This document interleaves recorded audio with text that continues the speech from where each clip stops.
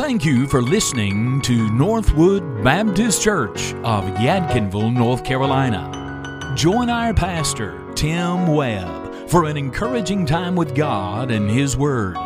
Northwood Baptist Church is a place where the Bible is passionately preached and practiced, and where you are always welcome. So stay tuned for a practical message for your life as we enjoy the abundant life that Jesus Christ offers to all.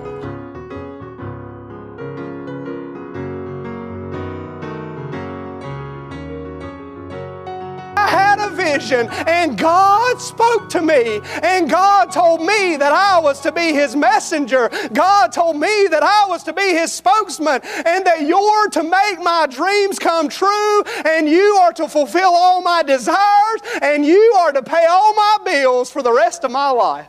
That's how most religions get started. But with Christianity, you know what happened? The disciples said, we've not just heard about it. Jesus was dead. We know it. There's no question about that. But then we saw Him alive.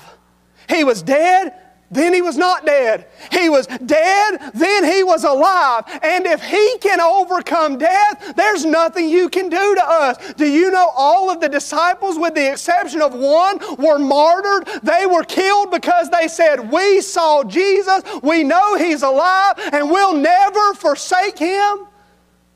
But you say, okay, preacher, I understand that, but here's probably what happened. The disciples told one story, and then once all of the witnesses were gone, somebody else blew up the legend. That's how these things work. I'm so glad you mentioned that, because 1 Corinthians chapter 15 says this: Christ died, He was buried, He rose again. And just like all of us, there were people who read that and said, I don't know about that. Dead men don't come back. Dead men tell no tales. I don't know about that. And so you know what Paul said? He said, listen, after He rose from the dead, He was seen of above 500 witnesses at one time. And then he went on to say this to those people he was writing to. He said, by the way, some of them have fallen asleep. Some of them, of those 500, they've died. But the majority, they're still living. You know what he was saying? If you don't believe me in my letter that Jesus rose from the grave, go down the street and talk to your neighbor. They saw Him alive. And here's what I want to say to you today. We can talk about the sentimentality of Easter. We can talk about the candy and the getting dressed up and the good memories of going to church with Grandma and Grandpa. We can talk about all that. But here's where it all boils down to for Easter. Paul said it this way. He said, if Christ be not risen, if Jesus really did not get up from the grave, here's what Paul said the consequences of that would be. Paul said, if Jesus did not get up, everything that we believe and everything that we proclaim is pointless. Didn't the choir seem happy earlier when they were singing, Jesus saves? If Jesus didn't get up from the grave, that was the most pointless thing you've ever heard. If Jesus did not get up from the grave, this book that I hold in my hands today is an absolute lie.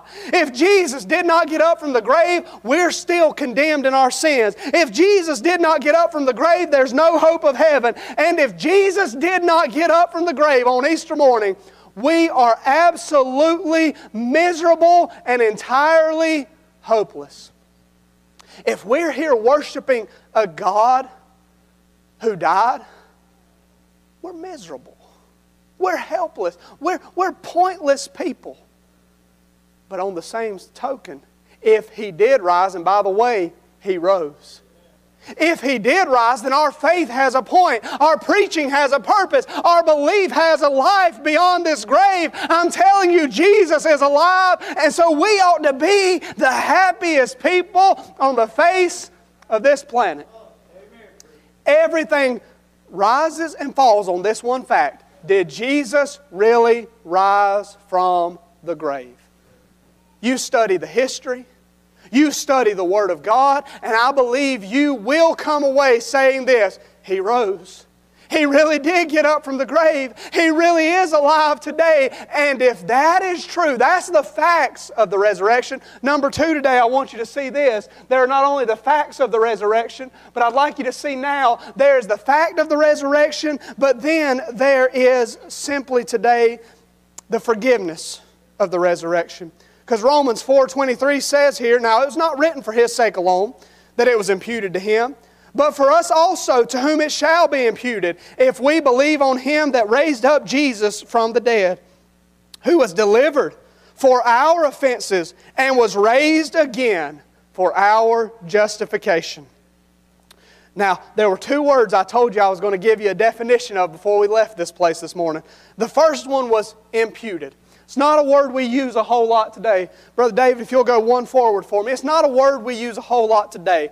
But that word imputed simply means this. It means to have applied to one's account.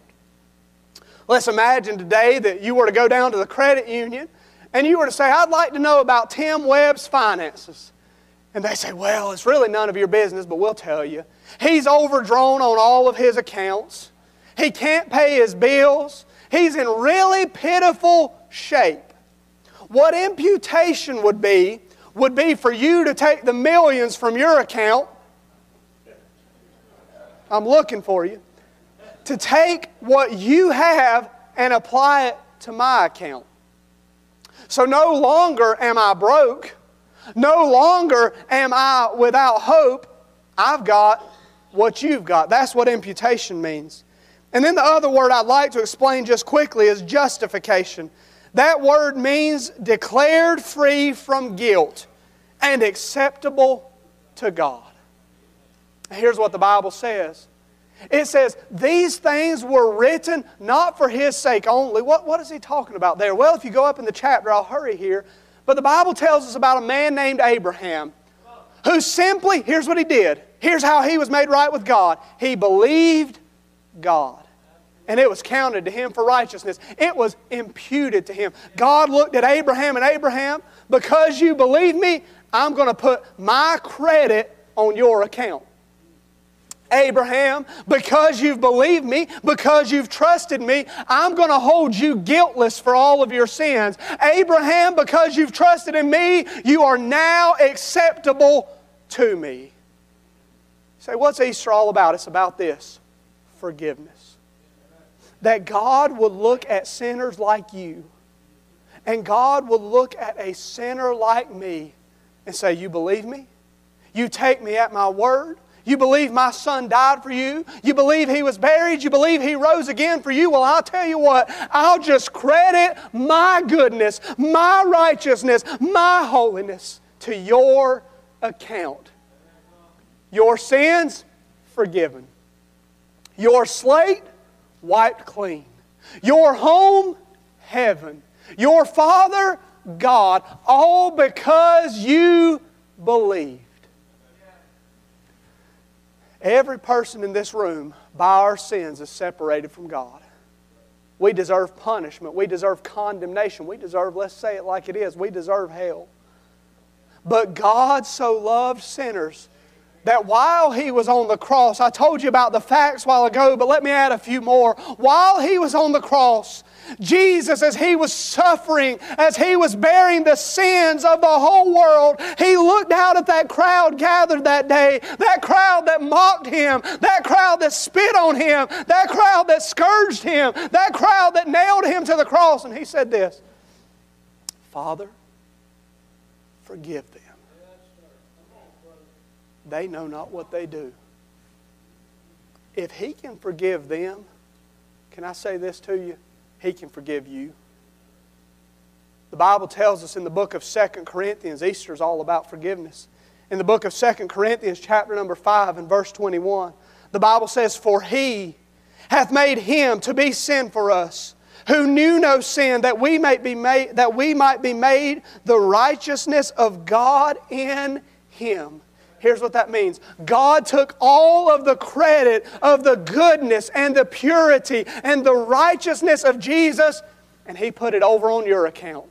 And He took all the filth and all the sin and all the wretchedness of your account, and He put it over on Jesus. And He punished Jesus for your sins. He punished Jesus for my sins. And then He looks at me today, and He looks at you today, and He says this, they're acceptable in my sight. They're not broke anymore. They're not a sinner anymore to be condemned. They're a child to be loved. They're an adopted one to be accepted. They are my beloved. That's how God looks at you today, because here's the truth. You don't deserve forgiveness.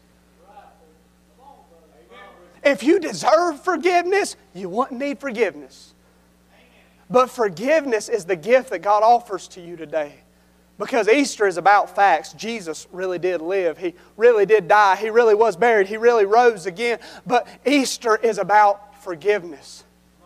And to every person in this room today, every person who's watching, every person who's listening, God is offering that forgiveness. Jesus died for you. He was buried for you. He rose again for you. But Easter is not only about forgiveness. Easter is not only about facts, but I finally want to say to you today, Easter is about faith. Because the Bible says here, if we believe. The Bible says Abraham believed God. God counted it to him for righteousness. God said, Abraham, you take me at my word, you're forgiven. Abraham, you trust in me, your sins are gone. Heaven is your home. Eternity with God is your future, just because you believe. Can I ask you today, do you believe? The Bible says, I believe it's in the book of John, Jesus was speaking. He says to Mary, Mary, I am the resurrection and the life. Jesus died, but He got up. By the way, if I'm going to follow anybody, I know I'm going to die one day. I want to follow the one who's conquered death. I know my life's going to come to an end one day, and I want to follow the one who's made a way for me. He said to Mary, Mary, I'm the resurrection and the life. That's the fact. He can give you life today. He can give you heaven today. He can give you an eternity with God of joy and peace today. He can do that right now because He died for your sins. But then He looked and He said this, I am the resurrection and the life. Believest thou this? My question to you as we come down toward the end today would be this. You know the facts. Jesus lived. He died, He was buried, and He rose again. And He did it for your justification. He did it that God might accept you. He did it that God might forgive you. Here's my question today. Do you believe that? You say, well, preacher, I grew up in church. That is wonderful. But do you believe that Jesus died for you? Well, preacher, you know, I've been to the altar before. Well, that's great. But do you believe that Jesus died for you? Do you believe that He was buried for you? Do you believe that He was raised? Thank you for listening today. This program has been brought to you by the generosity of the Northwood Baptist Church family. Our church loves Jesus, and Jesus loves you.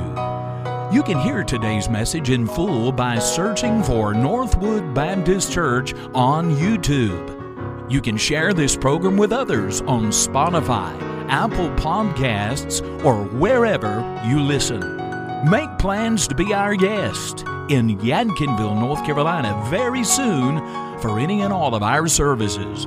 You'll locate our church by going to 1309 Northwood Church Road. There, you'll enjoy a friendly welcome, encouraging music, and a practical message from the Bible. There is a place for you and your family at Northwood.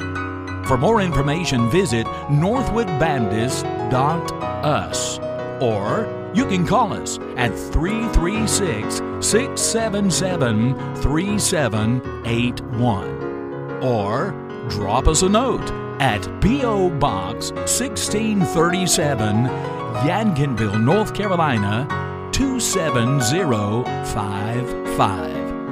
Until next time, from Pastor Tim Webb and the Northwood Baptist Church, God bless you and keep looking up.